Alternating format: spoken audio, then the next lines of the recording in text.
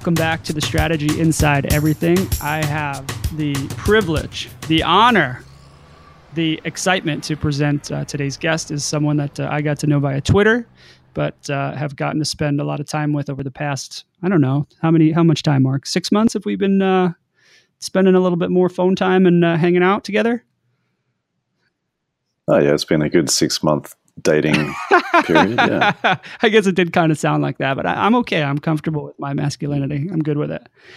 But today's guest, a lot of you guys know from all the writing he does, from the talks he gives, from the training that he employs, and through his company that he founded called Mighty Jungle. This is Mark Pollard. Say hello, Mark. What's up? Hey, I'm really glad we finally got to do this. I don't know if you probably would not know this exactly, but when I started this show, I think you were one of the first few guests that I reached out to, and you put me off, and you were waiting for the right topic. So I'm glad that we finally got on the same page for a topic here. Well, yeah, I mean, the strategy inside everything, it's a big call, isn't it? So I was like, what am I into? Clash Royale, chess. I do a lot of parenting stuff. I was like, I'm not sure if any of these would actually make a podcast. That's the beautiful thing about podcasts. Actually, any one of those would be a good one. So that's why I was like, no, anything will work, Mark. Because you're interesting, what you're interested in will work. That's very kind of you. Yeah, well, thanks, buddy. You guys should know Mark is actually a hilarious guy, and I think you can get it from his. If you just look at his Twitter, you'll get the cheeky nature of his writing. Mostly, Mark, and correct me if I'm wrong, a lot of times you're trying to provoke. You use humor and cheek to kind of provoke people and get them to feel just uncomfortable enough to have a thought they haven't had before. That's how I interpret it. I think that's a fair interpretation. I mean, when I used to blog, I can't even remember when I started. It must be 11 or 12 years ago now. It's at least 10, probably 2008.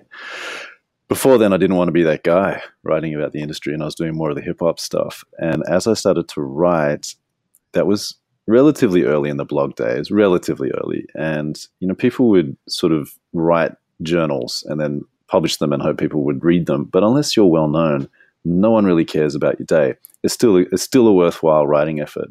And I would notice that on one hand. On the other hand, I would notice people being very, very theoretical and businessy in the way that they wrote. And I was like, that's not interesting either. So I thought, I wanted to write to be read. And I know you haven't asked me a question, like a big question. There's a few words here, but I wanted to write to be read, and I wanted to be provocatively useful. I wanted to provoke, but in a way that was also useful, because otherwise you're just provoking for the sake of it. And, that's a bit of a party trick, and it's not that hard to do. The challenge, especially with people who think for a living, is like, hey, I'm going to provoke you, but here are 2 or 3 things that might change your day. And so it's the same thing on Twitter and on LinkedIn. Well, it's always directional, though. I mean, it's not always obvious to me right away, but you're trying to get people to, into a particular corner or against a certain feeling. That are you conceptualizing that, or is it just, oh, here's an interesting thought, let me see what kind of reaction I get? Well, I think after a while you don't necessarily, like, even though I can explain what I do, and I sometimes help people. I help people write and help them do something similar. I do try to jam people a bit, and I mean that's what advertising is supposed to do to a degree. There's just different types of emotions around that, and it's I talk about, like, I want to poke someone in the brain, and it can get misread, especially like if you don't know I'm Australian, for example, or if you haven't met Australians or you haven't met a cheeky Australian, and that is a definite type of Australian, and I'm just writing something, then you might go, well, who's this guy? Like, what's all that about? I mean, most people might think that anyway. But when you sort of understand that it's coming from some kind of character, which it totally is, because the rest of the time I can be very verbose in this interaction, and then I can be silent for a day or two. But yeah, I'm trying to jam. I'm trying to jar people, trying to get them to think differently about something. And I do look into the things that make me angry and that excite me. And so a lot of the stuff when I'm writing about the industry or strategy, it's because I might have had a conversation with someone who has just gotten shat on in their company. And I'm like, that's just not good enough. Why does this still happen? I've heard hundreds of these stories. Therefore, boom, it'll just come out. Yeah. Well, it seems like you're always gunning for a discussion. You're trying to build up to a greater discussion to elevate something or to shine a light on a topic and get people to really respond in a thoughtful way by asking a question that provokes thought, not just provocative for the sake of provoking, which is a lot of what social media and media in general is. Yeah, I mean, it's easy to disappear into a robotic life. I don't think my brain is capable of that. And that leads to some challenges, right? As you would know, but the roboticness in what's supposed to be quote unquote a creative industry, that's not sanity. It's a lie. And no, it's bad for the work, and it's bad for your mental state to get into that rote copy paste repeat methodology of doing this job is not a healthy place to be. It's not healthy. And then especially if you work in an expensive high stakes city like New York, you might be working whether or not you're working in an independent agency or not, you might be working in a corporate agency, and there's this tension in most places where you're supposed to be creative, and that means you're supposed to be mischievous and rebellious, but you've got to be really obedient. Got to get your timesheets done. Don't talk back. Make sure you send up that follow-up email. Have you got the agenda ready? It's a complete dissonance, but it doesn't make any sense. But the thing is, the people who are senior in it, they can't really point it out in public. And that's what I find interesting, because now that I'm out on my own, I can say stuff because I find it's deeply true, and I'm also happy to be wrong. To me, it's not even about being right or wrong. It's just, here's a thing. What do you think? And it's interesting to see how people interact with it when I know they can't really be on record agreeing with it, but you see the little likes pop up or a little retweet pop up. And that's been interesting. Yeah, that's an interesting signal. So this is a lot of context, actually, to set up a post that you shared. And again, I reference a tweet that you posted, but I think you may have written this in longer form somewhere else. But it was about ways to cope with depression. And it was basically, I'm paraphrasing it, but it was basically like, hey, if you're in a funk right now, if you find yourself in the midst of a depression, here's some very easy things to kickstart your way to moving forward. And it was things like, and you'll probably remember some of these more than I do, but the one that stuck with me was, I think you had exercise, take a walk, write, just sit down and write. And to me, when I read it, I just thought, oh, that's a very positive thing. And you and I have talked a lot about emotion and depression and things we both do to kind of keep our brain sharp and to keep ourselves in the right frame of mind. I was interested in kind of how you got to that list, because I thought most of the things on there were useful. There wasn't anything objectionable. And then what kind of feedback did you get about that? It's interesting. I mean, I've brought it up just so I can be accurate. And what's interesting is, first of all, this is 2 months ago, and it was the start of December. I wrote a blog post a long time ago about dealing with depression at Christmas. I went through some pretty dark Christmases, and the thing is, a lot of people do, because whether or not you celebrate Christmas in a secular way or a religious way, it's the end of the year. You look back at your year. When you look back at your year, sometimes you look back at your whole life. You think about the people who've come and gone in your life. You think about the year you want in the future. And so it can be and you might have family visiting. You might have a lot more stress in the family. You're spending money that you maybe shouldn't, and so on and so forth, right? It's all pretty well researched.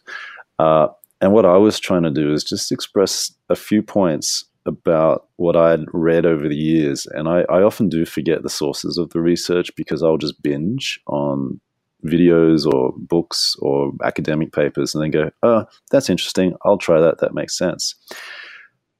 So I'm going to read you the list. But also what's even more interesting is the past 2 months, I have totally binged on so much stuff on depression and psychology, whether it's looking at Carl Jung, whether it's listening to, and I don't even like introducing this guy, it's controversial, but he is, Jordan B. Peterson. I spent tens of hours with him and Carl Jung and Alan Watts and Joe Rogan, and it's mostly male voices, I know, and some yoga podcasts, and looking at just listening to the science around depression. And what I've learned in the past 2 months brings some of these points, which I've just borrowed from other people, into even a sharper focus. So the thing that you're referencing is just this post that says, around now, depression kicks in for many. Try these things.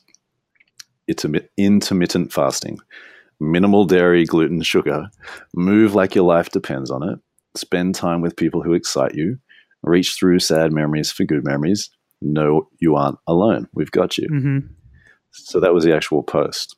So my memory is terrible, but I did remember it, which is amazing. For 2 months, for the lifespan of a tweet, I did remember the existence of the post, but I think it's funny that I took away, and I'll share the actual post in the show notes here, but it's funny that I took away things that applied to me, that I was like, oh yeah, exercise. I do feel better when I walk around. Oh, intermittent fasting. That makes sense. Reduce sugar. Like the things that I do, those are the things I remembered, but that's what people naturally gravitate to is, these are the tools that will work for me, and other tools may work for other people.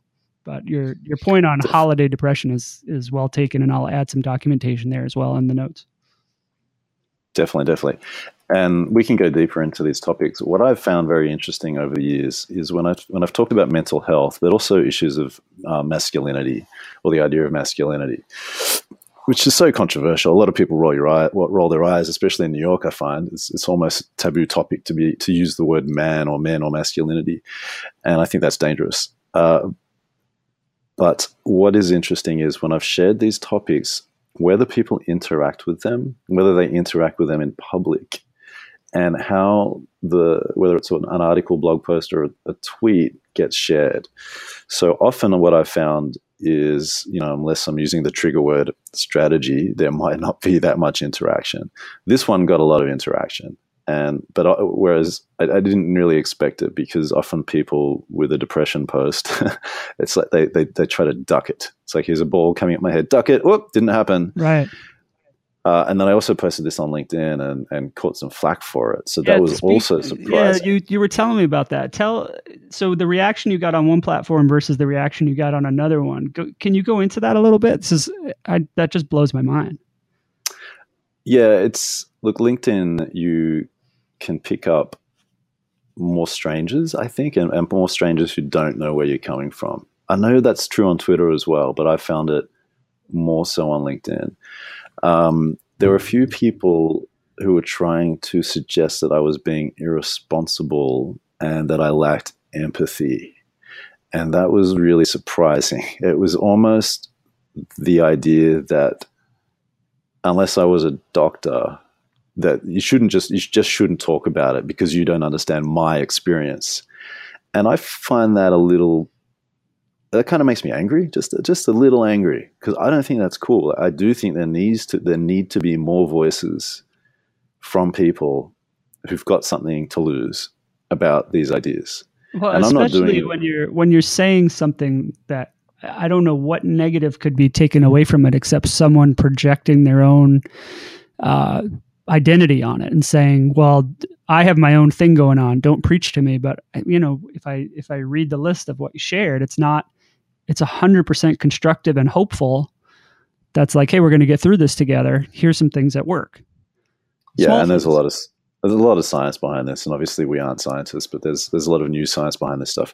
Yeah, but I also think that's just the sign of the times, where, especially as we get older, we often become more and more fixed in our ideas, and then if we see a trigger word or phrase or an idea, all we do is repeat the thing we've already thought in public, or at least to ourselves, and then sometimes out loud. And I think it's useful, if you want to stay a little bit open-minded, to try to catch yourself before you do it. I'm sure we all do it, but that was the behavior that I saw, because it wasn't an interaction where people were trying to understand more. It was simply, you used a trigger word, you don't understand me, you shouldn't even talk about this, go see a doctor. And I'm like, well, if you're just saying go see a doctor, just say go see a doctor. That's fine. That's totally a valid thing to do. There's probably nothing wrong with me going and seeing a doctor. Not a bad tip. I know, and so some of the kind of back and forth definitely felt like, that dark rumination that can go on in some of our heads, but it was in public, and it was surprising. It felt like the least scandalous thing I'd tried to do that year, and I think it was one of the few times where someone's really tried to almost take me down. It was funny, almost. Yeah, that's why I wanted to give the context about your provocative nature. This is not that. That's what blew my mind. No. You're right. This is one of the safer, outwardly kind, like, hey, there's no malice here. There's no mischief.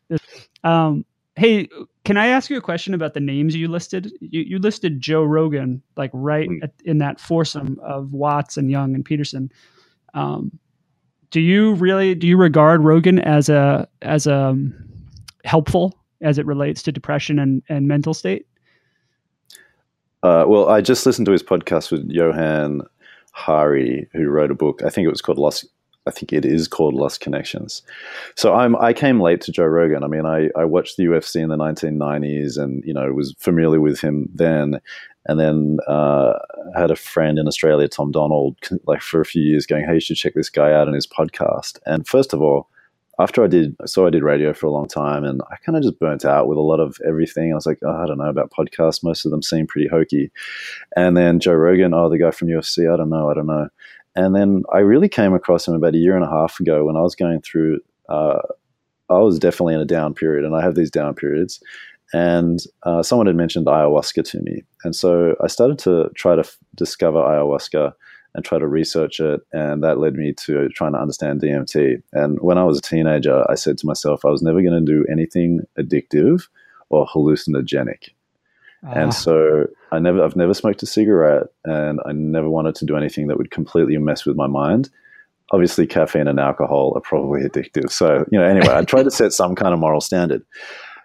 And then, it was really through that kind of research that I stumbled upon him and his podcast and the documentary he'd done about DMT.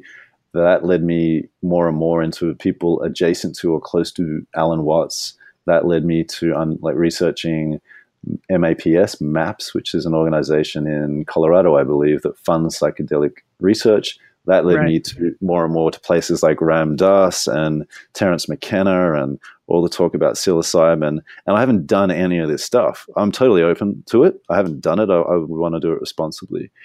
And so the point is that helped me see Joe Rogan a little bit differently. I don't listen to a lot of his stuff when it's just interviewing comedians, despite the fact that I gouge on stand-up comedy.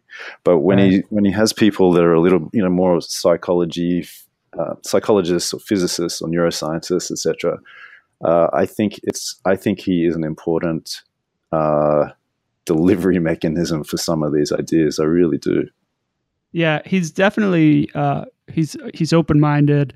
He's very thoughtful in the way he considers things, and he has a point of view, but he's willing to receive a message that's counter to what I would project on him as his point of view. Sometimes he surprises me when he kind of hears something and has a different reaction than I'd expect. Yeah, well, I think and it's interesting because, I've been in America for 7 years. So someone like Joe Rogan from the outside does seem like a pretty alpha bro, frat boy kind of guy. And I don't think he's necessarily like that. He probably is parts of that, but he's definitely not only that. And I think he identifies as a liberal, but also in this sort of free American way that I didn't grow up thinking about. The idea of the individual and individual responsibility, I think, is part of what he believes. And, in Australia, we didn't really grow up with the nuance around political ideology that exists in America. And so I find people like him, Sam Harris, who else is there? There's a few other people that they're exposing me not just to new ideas, but how Americans think about these ideas. So I get like a double angle into some of these things. That's interesting and a little bit terrifying, if I'm honest. That's that there's an American angle on it versus a human angle, but I know that there is. We can go into America. I know that could be a different. Let's not right now. Let's not. Today's not a day for it. I want to go back and talk about the list that you provided, and that two of the things have to do with food. One of them does have to do with exercise, move like your life depends on it. One is about spending time with people who excite you. And then the other one was really mental, reach through sad memories for good and know that you're not alone. Where do you, if this is you and you're working your way through this list, is it a combination of these things? Can any one of these things offset one of the other things for you? And I know you can only speak for yourself. Neither of us are doctors or qualified to talk about this or prescribe anything for anybody else. But how do you approach this when I get into these down periods too? And I try to figure out, I'm going to shake up the order because something's just not clicking for me today. I better figure out, let me try to do something different. Yeah. Well, so if I channel some of the things I've listened to in the past 2 months, and there are tens and tens of hours of things I've read and listened to, and I'll do my best to actually cite the source so we can follow up with it. But a lot of the times it's just the idea stuck with me more than where it came from. So apologies for not being the researcher, the academic. I think, so I'll tell you why some of these things are interesting. Intermittent fasting, so much science about it, what it helps. So that's basically the idea of eating within a certain time period and not eating out of that time period. Right. And I've been doing it for about a year now. I played with it years ago, especially on long flights. I might fast for 24 hours. It's interesting because most cultures have some kind of fasting, or most old cultures have some kind of fasting ritual in them. And there's some old quotes that get used in a lot of the TED Talks, which I will completely ruin, which are that, it's something like a third of your food is for you and 2/3 is for your doctor. It's something like that, right? And this is a couple of thousand years ago, so they knew this back then. I've had friends. I had a dear friend get breast cancer, and she mentioned that in Asia, breast cancer is, I think, seen as a disease of the rich. And so this, the science around intermittent fasting is about trying to reduce the amount that your insulin spikes. It helps, I believe, clean out your gut, your microbiome, because we have lots and lots of bacteria down there, and the gut-brain connection. There's new science from the past few years that is showing it more and more and more, that your brain. Yeah, I've been reading that as well. Yeah, so a lot of this stuff's out there in the pop culture now, which is great. And, there was something also about at the start of last year when I started doing it that, and Jordan B. Peterson talks about this, and I know saying his name will trigger people who are familiar with him and who don't really like him. So just allow me the space to talk about the issues there. But he talks about first of all, he talks about accept a really difficult challenge. That's what life's about. Take responsibility. He talks about this sort of stuff. But also within that, then set small goals. And what I found when I started to do this, and I would go for these long walks around Central Park, is just getting through a day. I was like, oh, that was good. I got to midday, I got to noon without eating. That's great. Felt good. It's probably releasing something in the brain, some chemical in the brain that's like, hey, well done, man. And so there was something about a little loop that I was starting to form, a positive loop, just by doing that, let alone the other benefits that, as far as I understand them. Right. But there a small measure of achievement in making it to that time, but I don't know if it must have been right around the time you posted this. We were talking about, you were looking for people to talk to you about depression in advertising. And I don't know where you ever got with those interviews that you were doing, but I had come up with a theory in just reading some of the responses that were public, that it is probably a lot, for me, it's triggered by, I want to set goals, but I'm totally out of control of deadlines and, timelines, and projects that I can put tons and tons of energy in can just disappear because a client leaves or a budget gets squashed or they get a new priority. And so I think there's a lot too tied, and again, just for me, for setting goals and trying to really striving to do that. And when I'm not in the driver's seat on some of those goals, those big projects, that can sometimes just be like a real a mood killer. Yeah. So Johan Hari in his book, I think it's Lost Connections, talking to Joe Rogan, talks exactly about this. He cites a lot of the statistics around unhappiness at the workplace and it's high. And again, in a country that boasts about optimism, depression and unhappiness are really, really high. And it's almost like you're not allowed to admit it because it becomes taboo. So one of the reasons is, especially for people who have certain types of jobs, you want meaning in life, and we get that in many ways. Having goals, knowing who we are, having an identity in a group, and having autonomy and improving. Now, what you're talking about is not having autonomy. It's you turn up to work and you can't control everything because that's what corporations exist to do. They exist to minimize human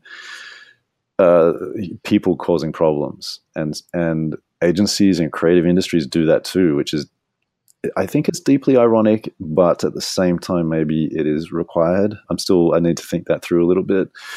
But what you're talking about is absolutely going to lead, can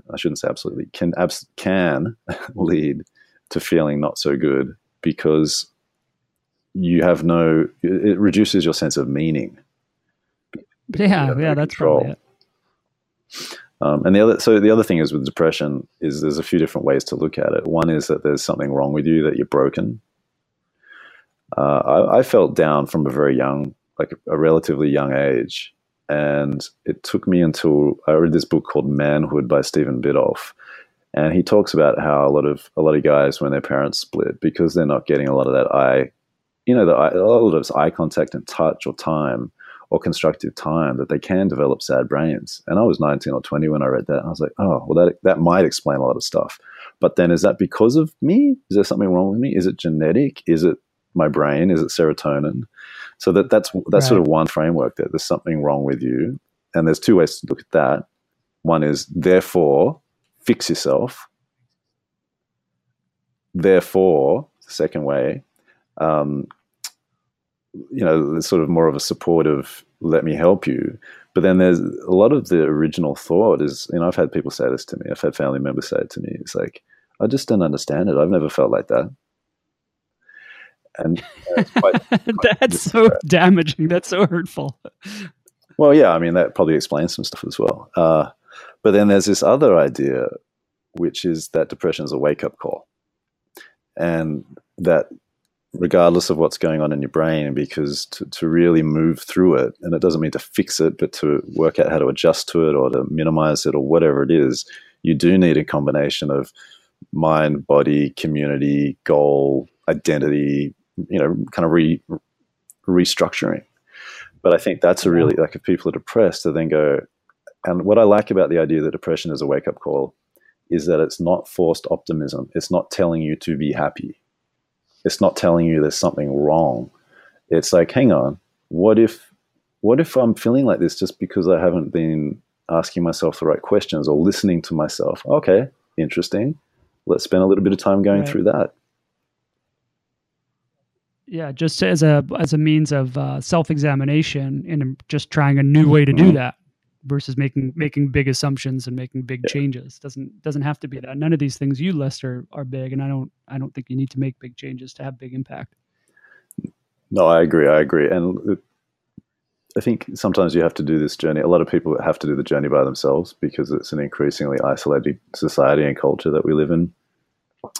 If you're with someone who feels like this, really do your best to work out how to be patient, loving, and supportive of them, because a lot of people who go through this, even if they're in long-term relationships, feel very isolated because the other person just won't get it. Yeah, it's a real, even culture is isolating, but I think in this situation, people tend to isolate themselves. They don't really want to, I don't know if the method of communication is always there to say, like, hey, this is going on. I don't know what to do with it. So it puts people in a real strange spot. Yeah, I agree. Hey, can you speak just a little bit about reach through sad memories for good memories? The idea of it sounds lovely, but it sounds like you have a very specific thought in mind. Can you talk to that a little? Yeah, that's the two examples that come to mind are, I was fortunate enough to be with my grandfather when he passed away, and he went into hospital. And, when I was a little bit younger, I don't know how, I must have been 26 or 7. And yeah, 26 or 7. And when I was a bit younger, he would go in and out of hospital, and I'd always try to get there. The night I proposed, actually, and was planning to propose, he went in, and that was a few years earlier, and I sort of sprinted to the hospital, and he stabilized and everything was good, and I managed to propose in front of the Sydney Opera House, sweaty and in bad clothes, but we had a good night, and I was 23 at the time, so it was all good. But he then went in, and we started to realize that he probably wasn't going to come out. And I decided, you know what, my initial reaction was, I really don't feel comfortable. You know, I've not seen death before. I don't know what, you know, old age is a bit foreign. Like, what's all that about? And there was an initial reaction to kind of run. And I said to myself, hang on. If there's one thing you can do is to try to be there, right? Wouldn't that be beautiful? And so I spent the last few days with him, and a lot of people go through this. And I spent the last days through him and with him, and I didn't really have a lot of like spiritual guidance or training growing up, and I don't mean that in a religious sense, but just in a ancient humans, we're all connected kind of sense. And you know, he was knocked out. You know, he was knocked out, unconscious, coma, or not coma, but knocked out, and in a palliative care situation. And I was riding next to him. It was raining outside in Sydney, and you know, I'd massage his feet sometimes, massage his hands sometimes. And then I will never forget when I was in the room with my auntie, and my grandma was, I think, just outside, and we were going to go down and get some food, and he opened his eyes. He hadn't opened them in several days. And he sat up just a few inches, looked at us both left, right, and then he fell asleep. And I just felt myself breathing him into me. So that's to me a beautiful memory from what is for many people a very sad situation. And so you scanned that whole story to find that beautiful moment where you were able to make eye contact with him, and then remember all the positive, the touch, and the time that you were able to spend. Yeah, and that's, you know, I do think there are other societies that deal with death better and talk about it in a more practical or a spiritual fashion. But you know, I had to reach that realization, that epiphany of, hang on, if you're with him, that's great, and maybe you can make it spiritual, whatever that means to you. So that's one example. And then another example, I mean, my mum and I have had pretty traumatic, she's had a lot of stuff happen to her, and we've had a pretty toxic relationship over the years. But about 3 or 4 years ago, she came to New York, and you know, she loves going out. She's 75 now. She can't walk that well, but she does travel a lot, and she does like the couch surfing stuff as in the 70s. Right. And, and she'll take like a big red dress. You know, she's on a cruise or somewhere and pull out this big red dress and likes to show off and perform. And we'd had a lot of pretty bad moments over the years. And one night I just had this moment while she was here, and I was like, you know what? We should go out, and I'm going to fuck you up. And because she thinks she's this big party girl, and you might need to rephrase what I just said, but that's actually what I thought. So you like challenged her?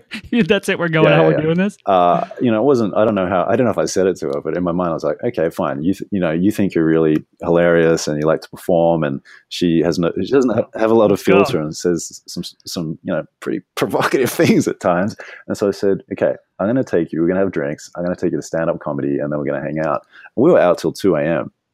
And, you know, we managed to steer away from all the conversations. And we took a photo drunk at 2 a.m. And she was mortified by the rudeness of the stand-up comedy, which I found deeply ironic.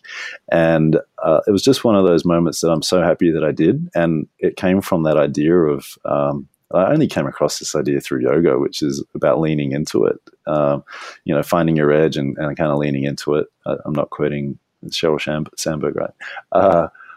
But that's an example where I now have that in my head, and I'm glad that it happened. So that there are examples of that. Yeah, I really like that. Yeah, I really like that. I like that story about both those stories are great, but the story about your mom cracks me up.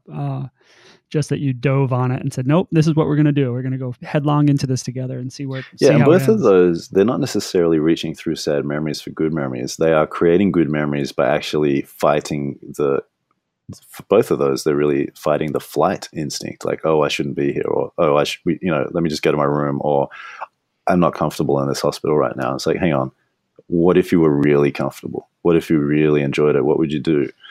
And it sounds easy. It's easy for me to say that now because the rest of the time I could be a complete piece of chaos. But I'm glad that those two things happened in the way they happened. Well, not that my pa died, but that was obviously not.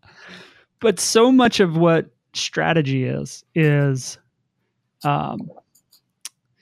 finding the one thing that we want to fix, or the one issue that we think we can build an idea around, build a solution around, and then deciding, okay, do we run headlong into this thing? Do we build a campaign that goes directly at this?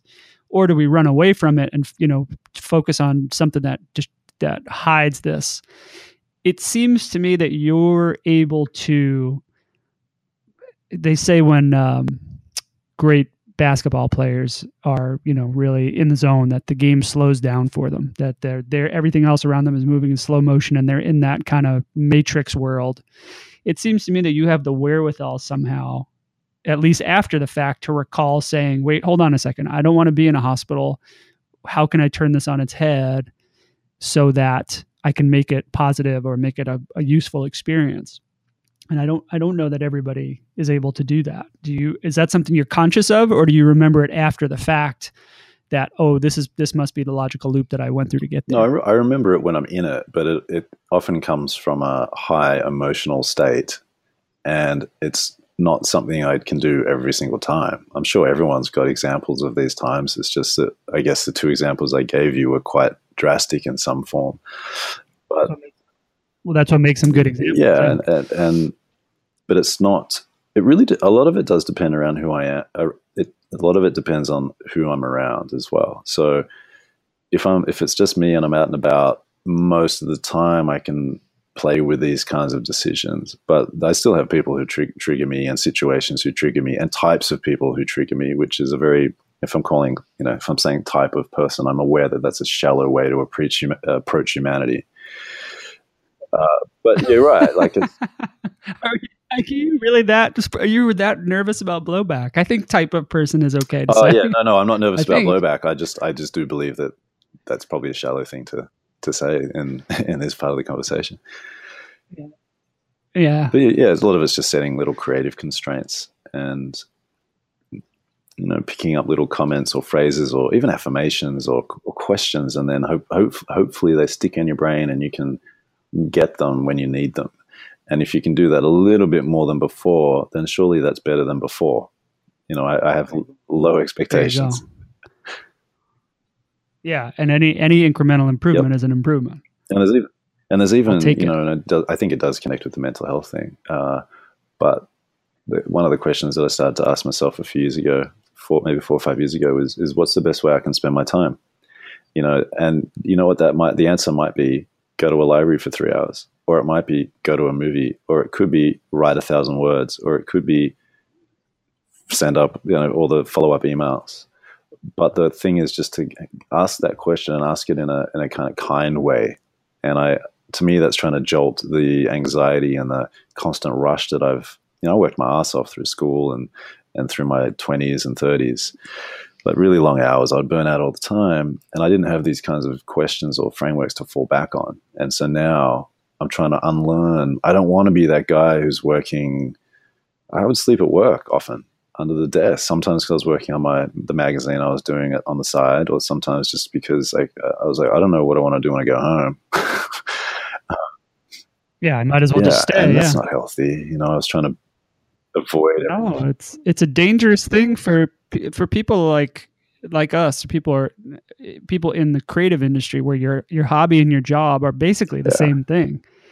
Sometimes you get to a point where like, why would I stop? My wife will call and she'll be like, are you coming home? Well, I would, but if I come home, I'm just going to open the laptop and keep writing. So why? Well, and it could be, the hobby and the job can be very similar, because at the guts of many people who think for a living in the way that we do, you are constantly researching, constantly analyzing, constantly thinking about stuff. And often your hobbies reflect that. Even if it's just you like to play board games or chess, for example. And so there's probably less of a natural break compared to some other careers. Does that make sense? Yeah. Yeah. Well, we have to, it makes sense. And you have to find ways to give yourself space by injecting other stuff into it. So that makes a lot of sense. What are some of the techniques that you use to get that kind of, I guess, distance or get the barriers in place? Oh, well, I make plans. So I have 2 kids, and I make plans to do different things with each one that are not my interests. I make plans to do things that they're interested in, and then that gives me a goal. So sometimes I'll go figure out what the thing is we're going to do, because they'll say, "Oh, I'm interested in this or that," and then it gives me obviously quality time with my kids, which is time you can't get back. So that's something that's been really, just stupid little projects, painting birdhouses or whatever the idea they cook up. That can be quite meditative, and I guess you get your sense of community and your biological needs met that way. It's good. Yeah, you get something out of it, and then it's also, I try to do quiet activities too, because my son just wants to, get out and do, he'd go to a theme park every day if he could, but that's that's not really.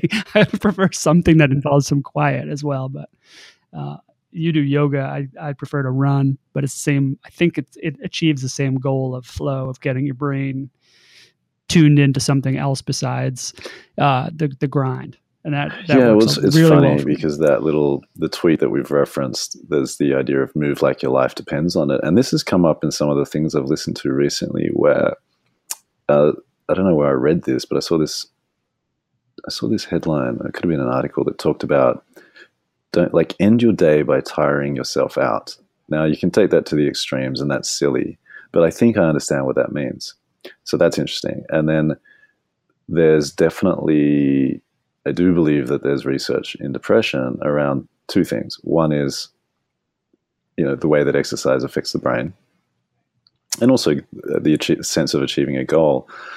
And so movement is important. I mean, we're animals. We're supposed to move. We're absolutely the thing we're not supposed to do. Yeah, I mean, the thing we're not supposed to do really is to live the way we're living now. That's probably the thing we're not supposed to be doing.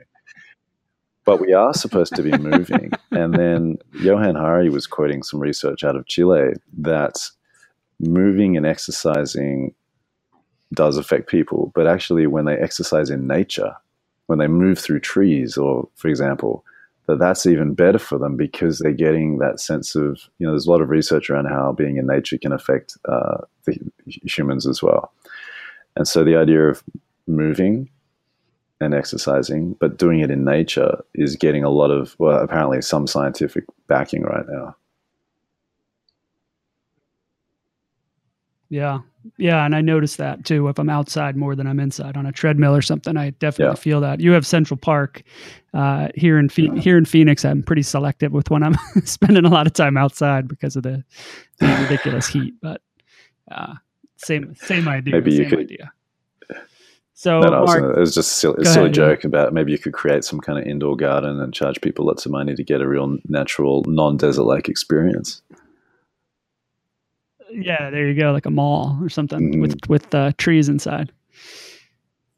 All right, well, this has been awesome. Thank you very much for making time here. People can find you on Twitter. You're at Mark Pollard, but any other places you want to send people? mightyjungle.co? Yeah, I haven't got a lot of stuff up there yet, but yeah, at Mark Pollard on Twitter, Instagram, LinkedIn. I'm out there. I'm upping my output. And don't forget, it's all just fun and games until Adam gets hurt. Yeah, that's right. I'm taking it to the next level, buddy. Thank you. All right, man. Thank you again for being on. I really appreciate it. Yeah. All right. That was awesome. Thank you very much.